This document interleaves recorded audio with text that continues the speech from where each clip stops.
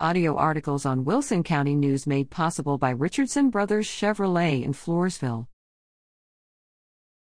Edwards is a Utah State grad candidate.